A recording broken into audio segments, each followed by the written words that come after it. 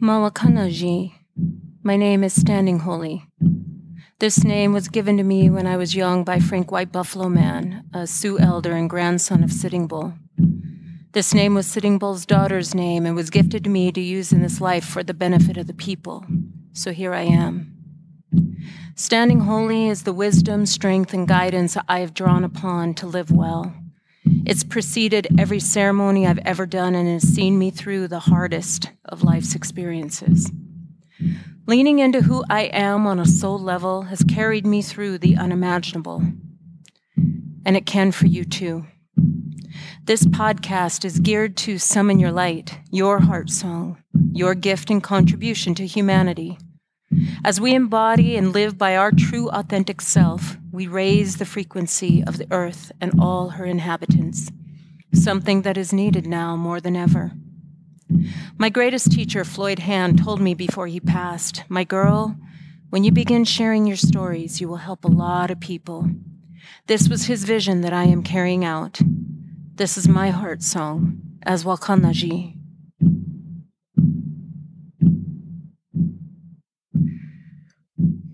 Hey everybody, welcome to another episode of Standing Holy with Brandy Tuttle. Today we're going to get into a topic that has saved me a great deal in my life. We're going to go deep into the idea, notion, and understanding of past lives. You know, past lives is something that people don't often talk about.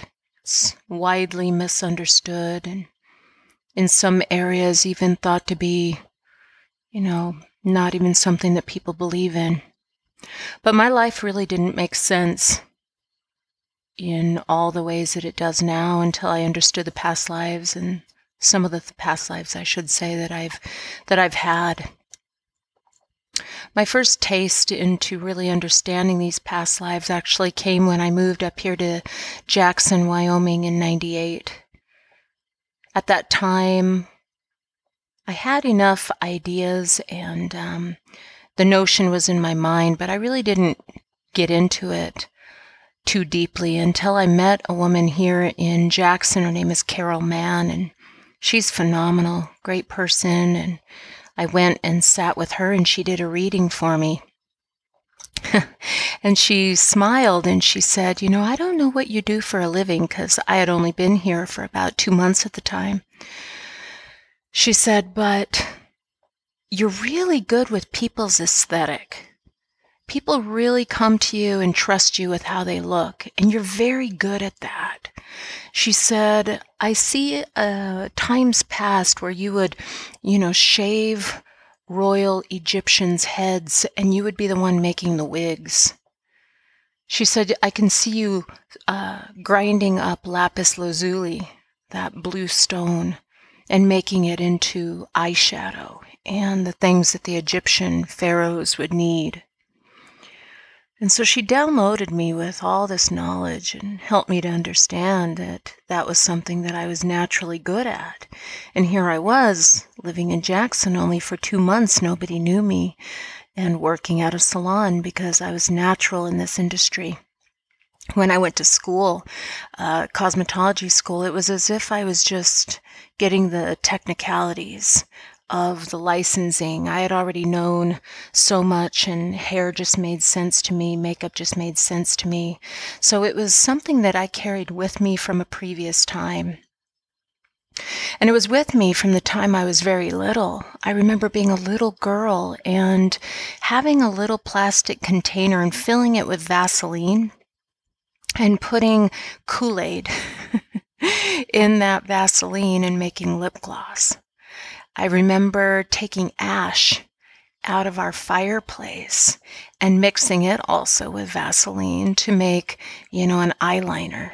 It hurt like crazy when I got it in my eyes, so I didn't do that very often. But nonetheless, that predisposition, that tendency toward creation in that way was just something that followed me. And so it really helped me to understand where I was at. And one time here in Jackson, I was living at a place that was a small town home, two-story, and my bedroom was upstairs. And I woke up at about 3:30 or so in the morning, and between 3 and 4 a.m. is what we call spirit hour. It's when that veil between here and spirit is very thin. And I was woken up at that time, and I could feel my guides around me, and I was strongly told, get your sage rock and go downstairs. So I got my sage, got my rock, went downstairs, and I had this round rug that I had designed, and my dad had made it into a rug. And I had it out in my living room, and I sat in the middle of this round geometric rug. And the way that I sat was very unique. It felt very yoga-like, and at that point in my life, I wasn't into yoga, and so I didn't really know where that came from, but it felt very in alignment. And then I lit that sage up and smudged myself with it and closed my eyes and just leaned into spirit. And I heard spirit say to repeat their words. Show me where I've been, so I know where I'm at and where I'm going. And just like that, I was taken to when I was about 8 months in utero, when my mom was pregnant with me and I was just about ready to be born. Now, my birthday is December 17th. My due date was supposed to be Christmas Day. And because I was so far along in utero, and I could feel everything around me, like I could feel the presence of my mom. I could hear her voice, of course. I could see the light through her belly and the way that everything had this warm glow because of being inside her body still, and yet the light would peer through. I could feel my dad and how he felt about me, and I could feel my sister, my brother. I could feel everybody around me. And I had that very level, philosophical way that spirit does when they come through, the way that they still feel when they come through right now. And that was my perspective as a little baby in utero. And it was so interesting to me to sense all the details, like how I was number 4 in line. I was the baby of the family, and how my mom was kind of, a little show-offy about it because I'm the only child between my mom and my dad. My parents were both in separate relationships before they got together to have me. So my mom was kind of like, oh yeah, this is old hat. This is going to be, easy, no problem. She was really good with, labor and delivery. And then I could feel my dad, that I have a sister from my dad's side, but he really didn't get to be around her as much, and I'm sure as much as he had wanted. So he was a little more nervous and uncertain what was going to happen, and I could sense that. It was just really interesting. And in this vision that they took me through, I was very aware that I could stay in this space as long as I wanted, and that I could control the next space that I went into. And so I didn't stay with that particular vision of being in utero long, and I wanted to go to the next. So the next vision that came to me, I was hovering. And that is what happens even still when I astral travel or do any of the out-of-body experiences. When my spirit goes, I hover above whatever space that I'm looking at. And in this particular vision, I'm hovering, and I see these busy streets, and it looks like it's about 1920 or so. And people are hustling and bustling, walking up and down the streets. And very busy city. And I see this woman. She's wearing this wool A-line jacket. She has a hat to match. She has patent leather shoes on. And her hair is cut kind of around her neck or so, with some curl to it. Almost looked like it was kind of an auburn reddish color. And she's very headstrong, like I could tell she's going somewhere important. Next thing you know, shoo, I'm in her body. And I could feel everything about her. She's not tall. She's not super thin, but she's just not heavy either, just sort of in the middle, a healthy woman. And I'm walking with her in her body. And I knew she was going to work. And beyond that, I knew that she was a makeup artist. And I knew she was going to work on vaudeville. And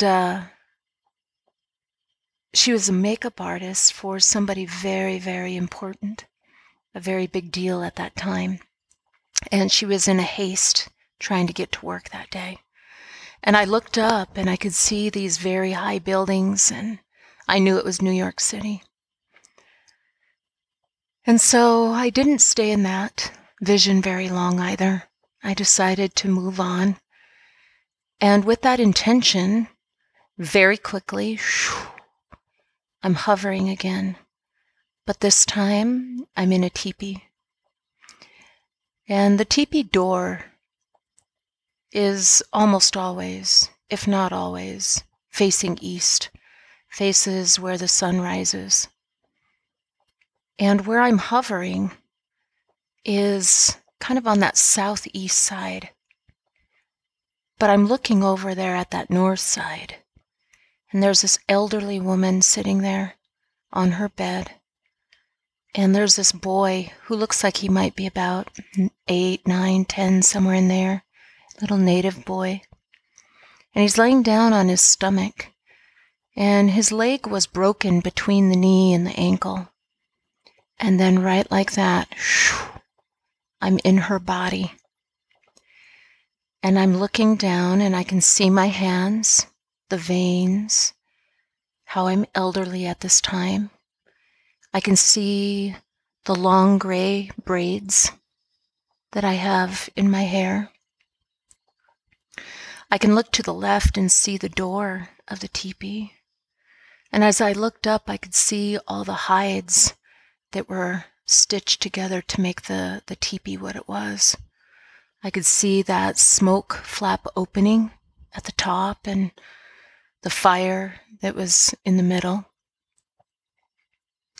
I could see the beds and the buffalo hides that were all over. There were a couple of what we call lazy back chairs that are a tripod with what we call dowels that are lashed together that you hook on one of those tripod sticks and you can lean back. It's a native chair. There were a couple of those. But as I was in her body, she was praying and she was using her left hand to rub this oil and this herb on this little boy's leg. And I knew that I was a healer in that life. You know, I had worked with spirit then as well. And that helped me to understand again, you know, when spirit suggested that I repeat after them, show me where I've been so I understand where I'm at and where I am going. Then all of a sudden seeing this, I started to understand more.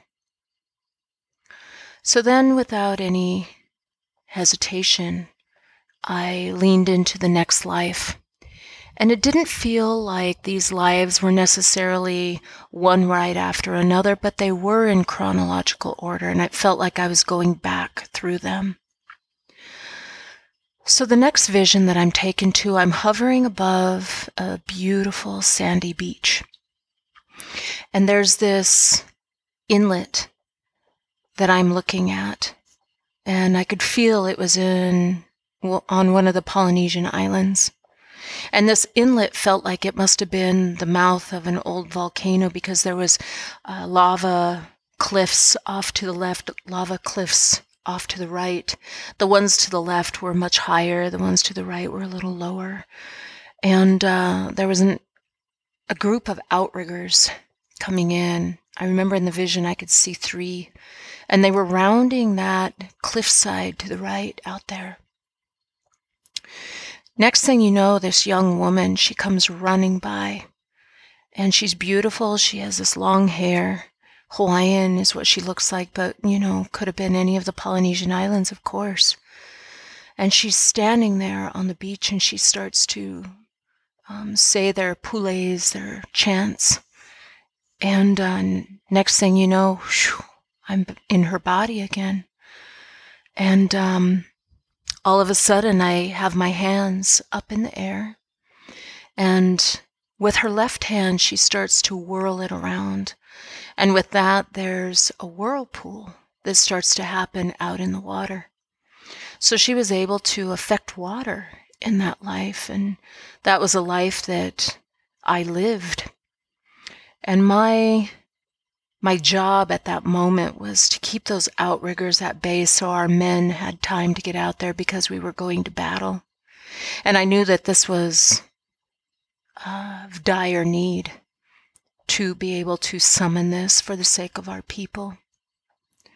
And that was how that went. I didn't get to see how the battle concluded. I didn't stay that long. Although, again, it felt like I could have if I needed to or wanted to. But really, that story was to help me again understand where I've been, so I understand where I'm at and where I'm going. And as I'm speaking these to you, my prayer, my hope is that you can start to think about the things in your life that you have this predisposition to. That maybe you came in with this amazing musical talent or this artistic talent, or perhaps you're a warrior. Perhaps you come in with this strength that you can stand up to adversity, that you can be that pillar for the people, that you can be that physical world warrior and possibly spirit warrior as well. Whatever it is that is your predisposition, understand that you carry a lot of gifts with you. And so after that particular life, I went on to one more that I got to see. And in this life, it looks like another one of the Polynesian islands, although, a completely different one, different feel. And this time I'm in an outrigger. And there's about 6 men is what it looks like in front of me. And the outrigger went off to the side of the boat. And we're coming in, and it felt like it was a fishing trip or something of the sort. And on the beach, I could see our people, and they were running out to greet us. And there was a woman, because in that life I was a man. And I was big. I was this big, muscular Hawaiian man. And as we're coming in and I see our people, I could see a woman who is my wife in this life. And she's carrying a little 2-year-old and a baby. And she sets the 2-year-old down on the sand, and she's very excited to see us. And I can feel her excitement, and I'm excited to see her as well and get home. And then all of a sudden, I am drawn into this feeling that, she's concerned. They're all concerned. And I was too caught up in feeling what they were feeling that I lost track of what I was doing.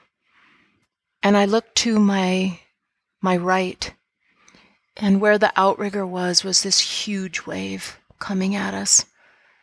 And it ended up hitting us from the wrong side because I was distracted. And it tipped our boat. And I knew that we had died. I knew that I had died. And I knew that there were others of the men that also died. And that was on me because I was distracted. But my whole entire life, I had been drawn to Hawaii. I had been drawn so often to the islands and to just to be there. It felt like I was always doing the hula or that kind of dancing when I was little, and having never gone to Hawaii until I was 30 in this life. But it was interesting because there was many times that once we were there, whether it be vacationing or the time that Dimitri and Malia and I lived there for a period of time, we got to see some of the areas and some of the beaches and coves that I had remembered in visions. And after we had lived there, I actually did a massage course there on Kauai, whereas where we lived was on the Big Island, but on Kauai was where the massage course was. And my whole entire life, I had had this particular beach, where this lava cliffside kind of darted off to the left, and it was sort of a north-facing beach. And it wasn't until I was there with the massage course and we took this trip up to Tunnels Beach, up on the very north side of that island, that I actually recognized it and remembered it from visions and times when I was little, and I would draw pictures and those kinds of things. And so we have the capacity to tap in, tune in, lean into aspects of ourself, because our spirit is eternal. Our spirit has come here and come here and come here. And we have been a number of different cultures, people, colors. We've spoke different languages.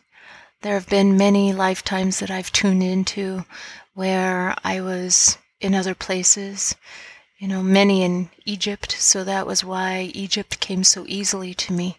The Egyptian people came so easily to me, and I was just enamored with that culture and that country right out the gate. But what's really interesting is that when a spirit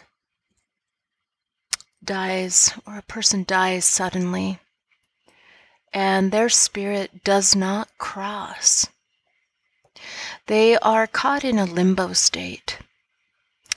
And sadly, that limbo state, they have a lot of their human emotion still. They're caught up in that disarray of why they died, maybe what time of life they died. Perhaps they were in their prime, or they felt they were, and it wasn't their time to go. Or, sometimes if they were in a car accident and they just weren't willing to leave their family, then, they would stick around. They wouldn't catch that light bridge to be able to cross over into the spirit world completely. Even though the spirit world completely, when we are there, we are in all of our power. And the spirits that I work with are the ones that are on the complete other side. And they come and they walk with me and walk with many of us from that side, and offer to be guides for us while we are here. And so with that understanding, it's really important to lean into these kinds of things for a better understanding of what might be going on around you. So years back, when I was younger, I must have been maybe in my late 20s at the time. And my greatest teacher, Floyd Hand, who I speak of a lot in my book and I've spoke about in my other podcasts, he had taught me how to help spirits that are in that limbo space cross over. And this woman that I had worked with at the salon that I was at was telling me that she and her boyfriend were having such problems, and that whenever she was in her house, they would just fight, just viciously fight. And but when they were outside of their house or doing something else, it was as if it was a completely different scenario. And it scared her, because one night when she was there at her home by herself, she was woken up by what felt like someone who was laying beside her. And she was there again, yes, by herself. So when she felt that, she opened her eyes, and it might have even have been spirit hour, I don't know. And when she opened her eyes, she saw what looked like the skeleton of a woman, and laying beside her, and she darted up, and of course that spirit or that skeleton was gone. And she got in touch with me, and she said, "Can you help with this?" And I said, "Sure, I'll work on it." And I hadn't been to her house yet at that point in our friendship, so I didn't know where she lived or anything like that.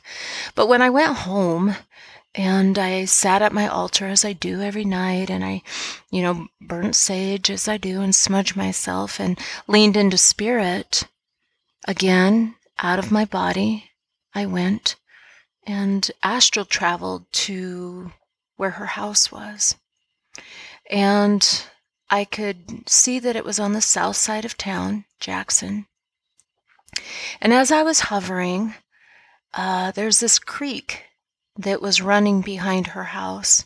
And there was an area next to the creek that was kind of built up. The dirt had been built up there. And I suppose when they were flattening the land and that kind of thing to build that house, perhaps.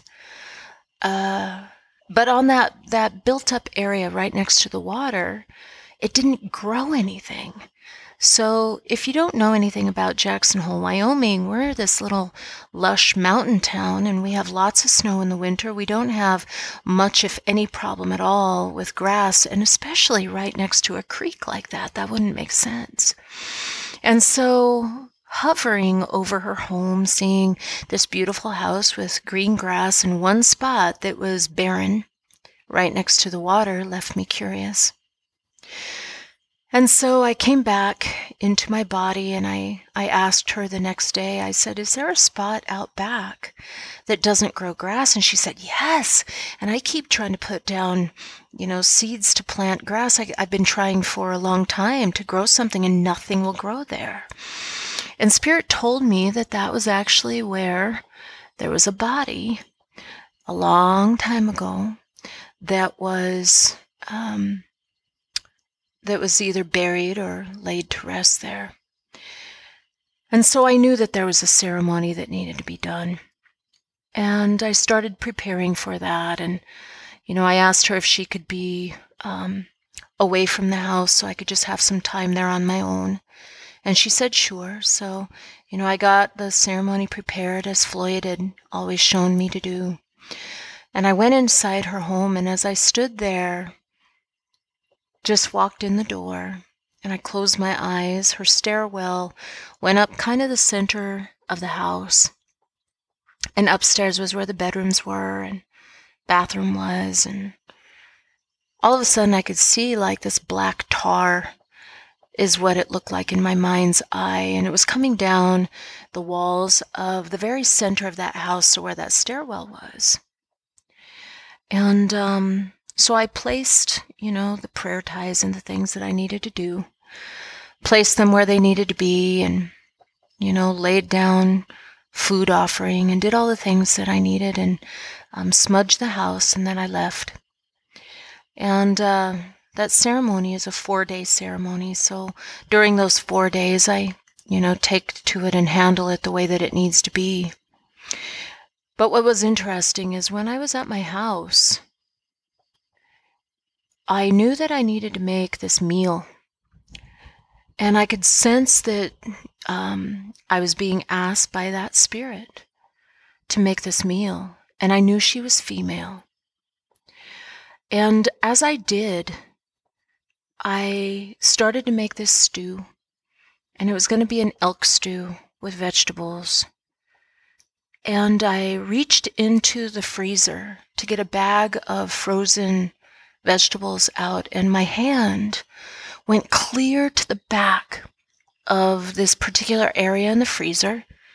I couldn't see what I was grabbing, and I literally just, my hand grasped this particular bag, and when I pulled it out, it said French cut green beans. But the word French stood out to me.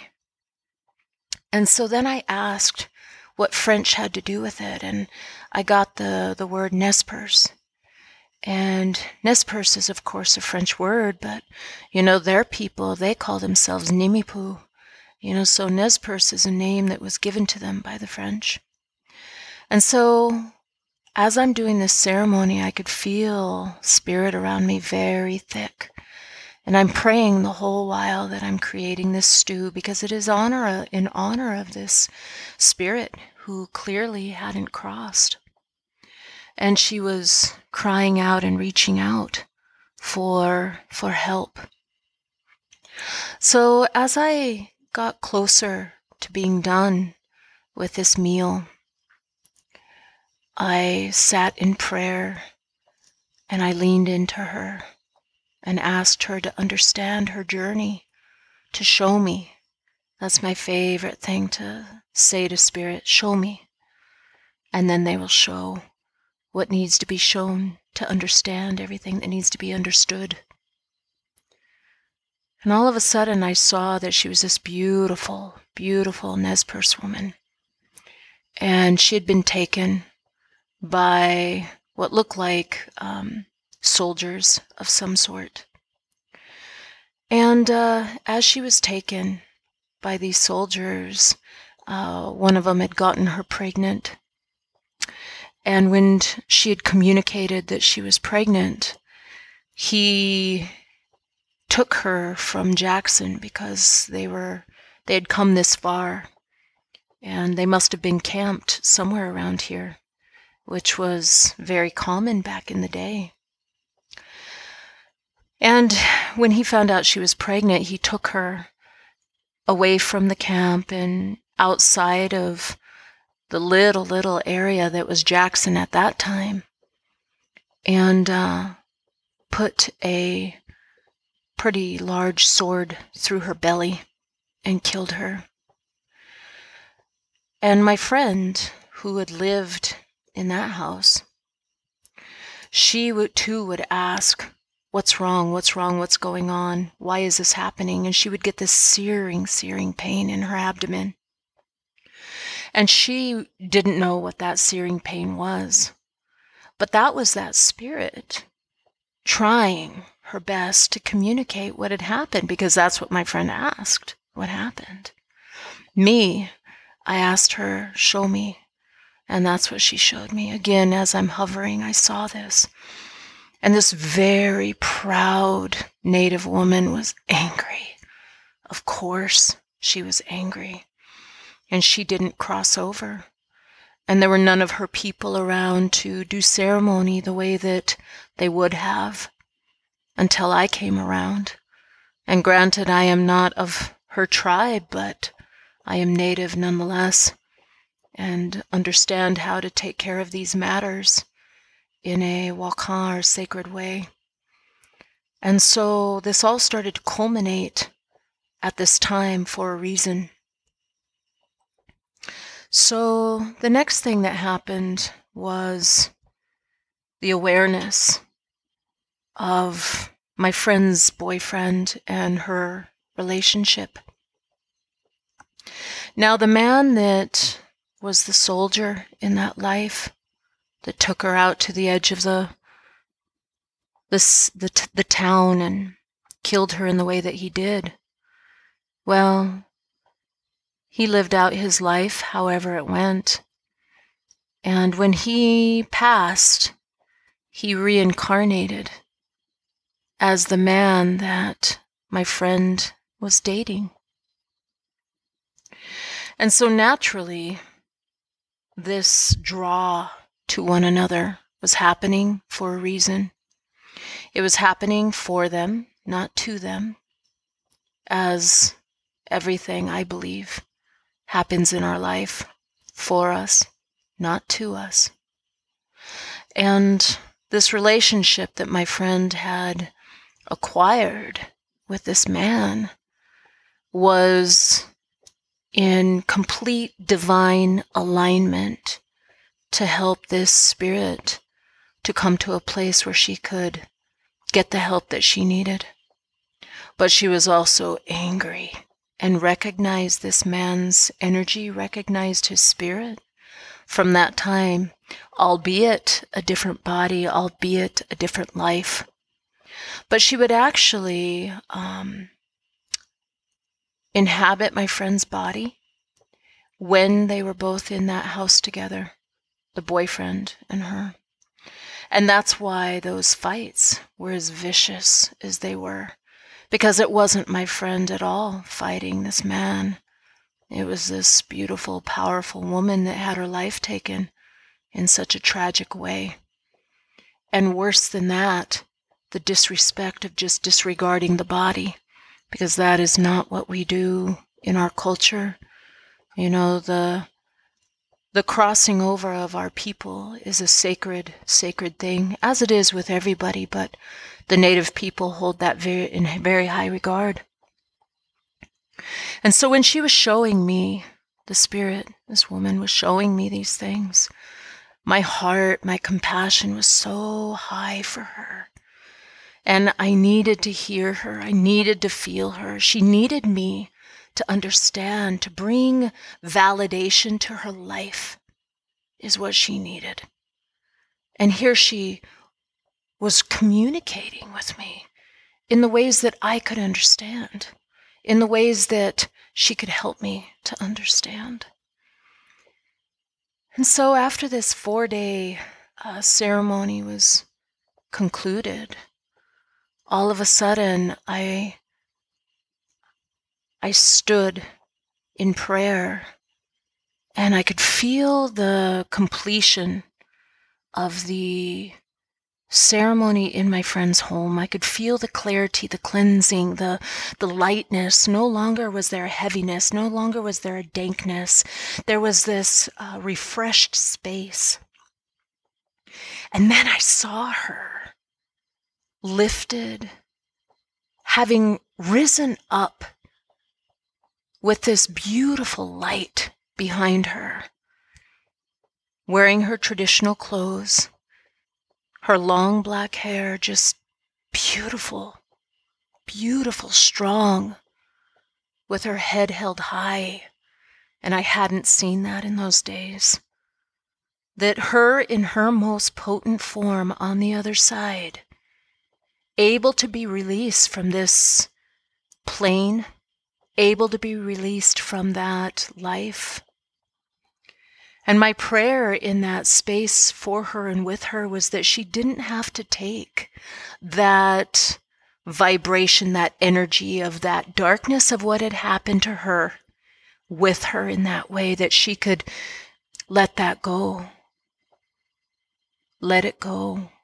So that she didn't have to go through any kind of cleansing any further, to come back into, incarnate again in whatever form and fix anything. And that's how it felt. And from that perspective, when I saw her up there and she's communicating with me, she offered her assistance and said any time that I needed her, any time that I needed strength, any time that I needed guidance, any time that I needed anything, that she will always stand with me and walk with me in that way. And I was in tears. I was so grateful. Such a powerful moment. And then she was met by two spirits. One that when things are really getting crazy, he shows up. So he was there. And another one, and they escorted her, across that light bridge. And it was done. It was all complete. And my friend had told me that after that, the house felt different, didn't have any more dreams, didn't have any more contention, that the man and her, that, their relationship had actually ended. And her and I both believed that the whole reason for that relationship in the first place wasn't for her. It was for that spirit, so that that could come to completion. So on some level, in spirit, that was the wish. That was the prayer. And a lot of times that's how it is with spirits. And I'll leave you with one more story of a similar scenario, that a friend of a friend had gotten in touch with the woman who knew me, my friend, and said that her daughter, who was about 12 years old at the time, was being visited by this spirit, and she was angry, and she would yell at him and say, "Leave her alone. Why are you doing this?" Well, she asked, "Why are you doing this?" And she started getting this pain in her abdomen. And so when she told this story to my friend put her and I together. And I remember sitting in the car talking to her on the phone, and she was telling me about this spirit that just kept visiting her daughter, and she wanted him to leave. She knew that the daughter said it was a male, and he would always visit her, and she didn't want that, and she was afraid. And she said, he tried to kill me, he tried to kill me. And right away, I didn't feel like that was the case, but I listened to what she had to say, and then we set up a time for me to come and visit. And I went out to, it was actually out at Stilson Ranch, just outside of Jackson here. It was where her home was. And still is, I'm assuming. And as I walked into her house, I opened the door, we go in, and I'm sitting on a stool kind of at the kitchen bar area. And she steps away, and I close my eyes, and there's this man. He looks to be probably in his 30s, maybe. And he's standing there in overalls, and he's got this plaid shirt. You can tell that he, was probably a homesteader, had a hat on, and he apologized. He said, "I didn't mean to scare anybody." And I asked him, I said, asked him his story. And he said that when he and his wife and his daughter homesteaded there, he said that he had been died of food poisoning. It wasn't intentional. It was completely by an accident. But he had passed, and he didn't want to leave because he would have left his wife and his little girl.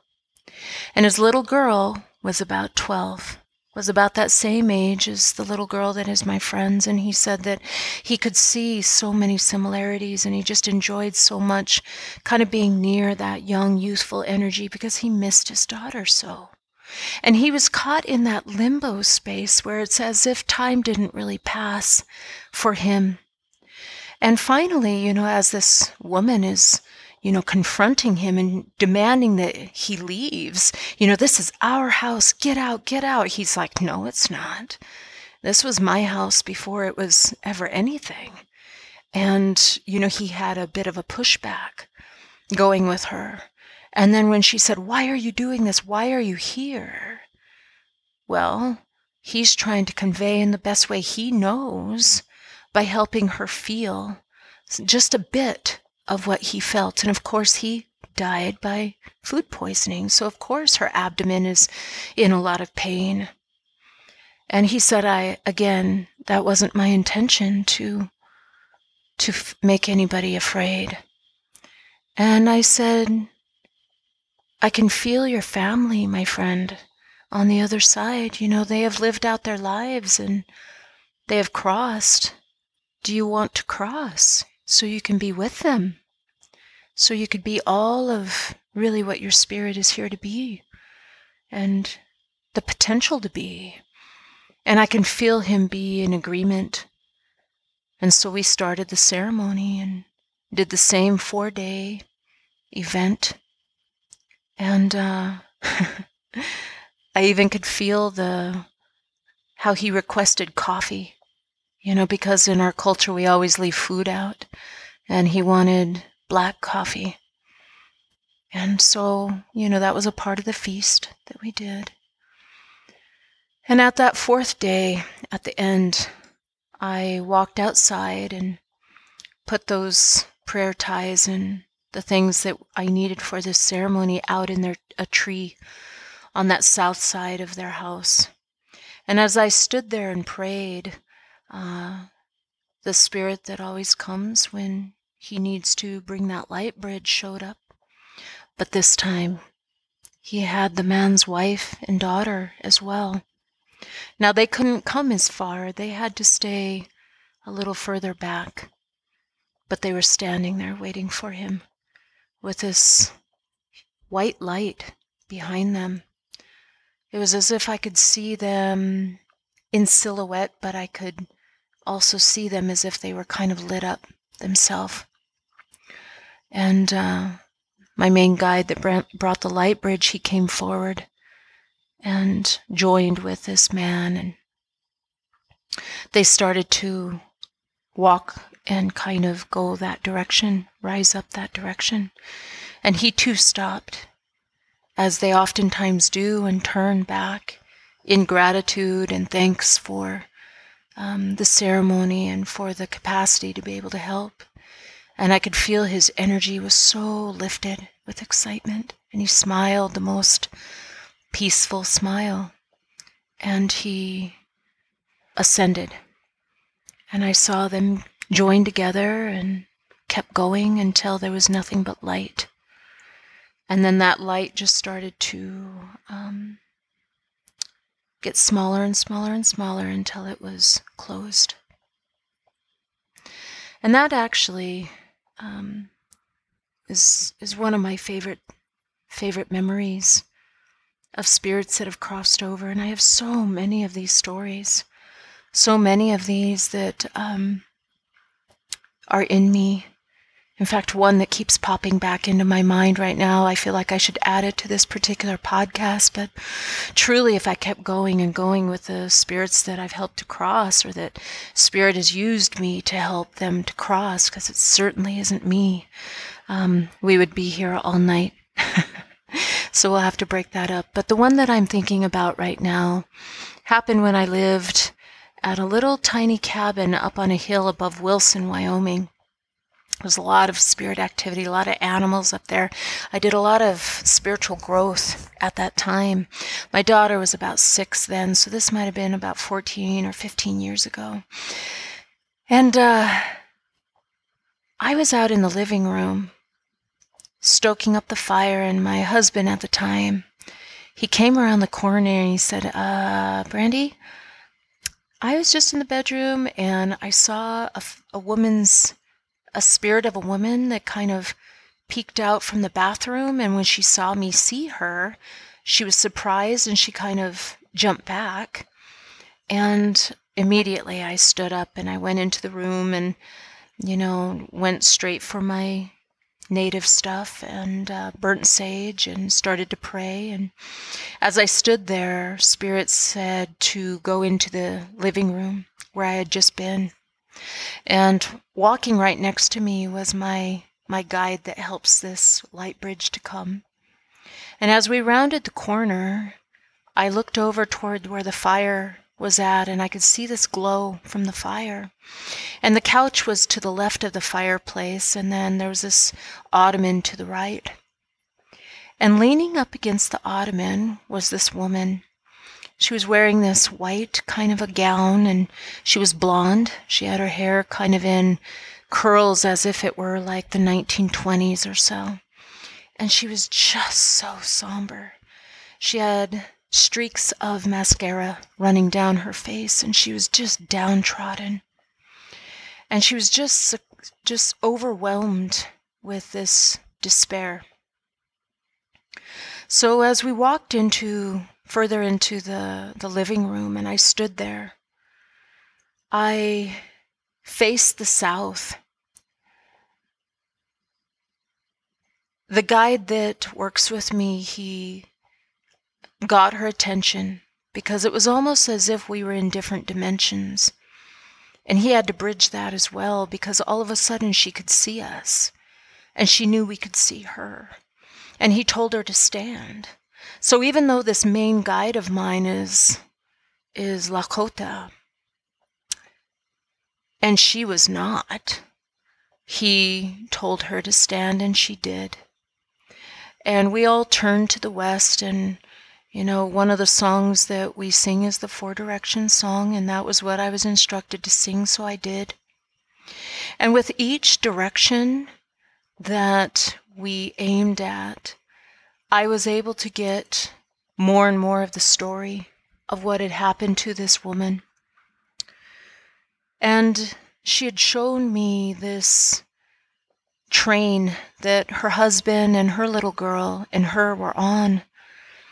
And it was going between New York and Chicago. And I don't know which direction it was going, but I know it was going between New York and Chicago. And I knew that she showed me a train wreck that had happened. And the wreckage was so bad that her husband died in the wreck. And her little girl was pinned underneath the seat somehow. And there were flames that were engulfing this train. And one of the workers in this train, wearing his whole, uniform and hat, he's running through it, and she's tugging at her little girl, tugging, and the little girl is alive, but she's pinned. And the woman is trying to get the daughter, help me, help me, help me, shrieking. And he tries for just a brief moment, but then grabs the woman and realizes that they're all going to die if he doesn't get her out of there. And he lifts her up and takes her away from her daughter, isn't able to get the wreckage unstuck to save the little girl. And she would have much preferred died in that train. Any which way it could have happened. She did not want to be saved if her daughter and husband couldn't be as well. And that was her sorrow that she carried. And how she found her way to my house is spirit. Because when you bring the capacity to bring the light, oftentimes there's a number of spirits that will come around that need to have this opportunity to cross over. And that's all that I can imagine or understand, because she's so far from where that wreck had happened. So some things are just better left to be and not necessarily understood. Just know that there was something that brought us together that night. And as we did this ceremony and we ended this song and prayer and time aiming to the south, there again is the light bridge. And there again is her husband and this little girl. And there again, that main guide escorted her across, and they were able to be in all of who they are. And that was another beautiful story. That's actually what I love to do the most, are the clearings, whether it be people, places, or things. I love to help energy to transmute, because energy can't go away. We try to shun it, we try to push it away sometimes, but it's not like that. As an energy worker, as an alchemist, you transmute things. You transmute from darkness to light. And when you're in service of Tunkashla, of that creator force, that God energy, well, you're used as a servant in that way of a worker, of a warrior of light. And that is what I do. And that is some of the best understandings that I've got of this life, and understanding that, where we come from, what we've been through, we bring with us. How many of you have phobias? How many of you don't like to be in enclosed spaces? How many of you have a terrifying fear of water?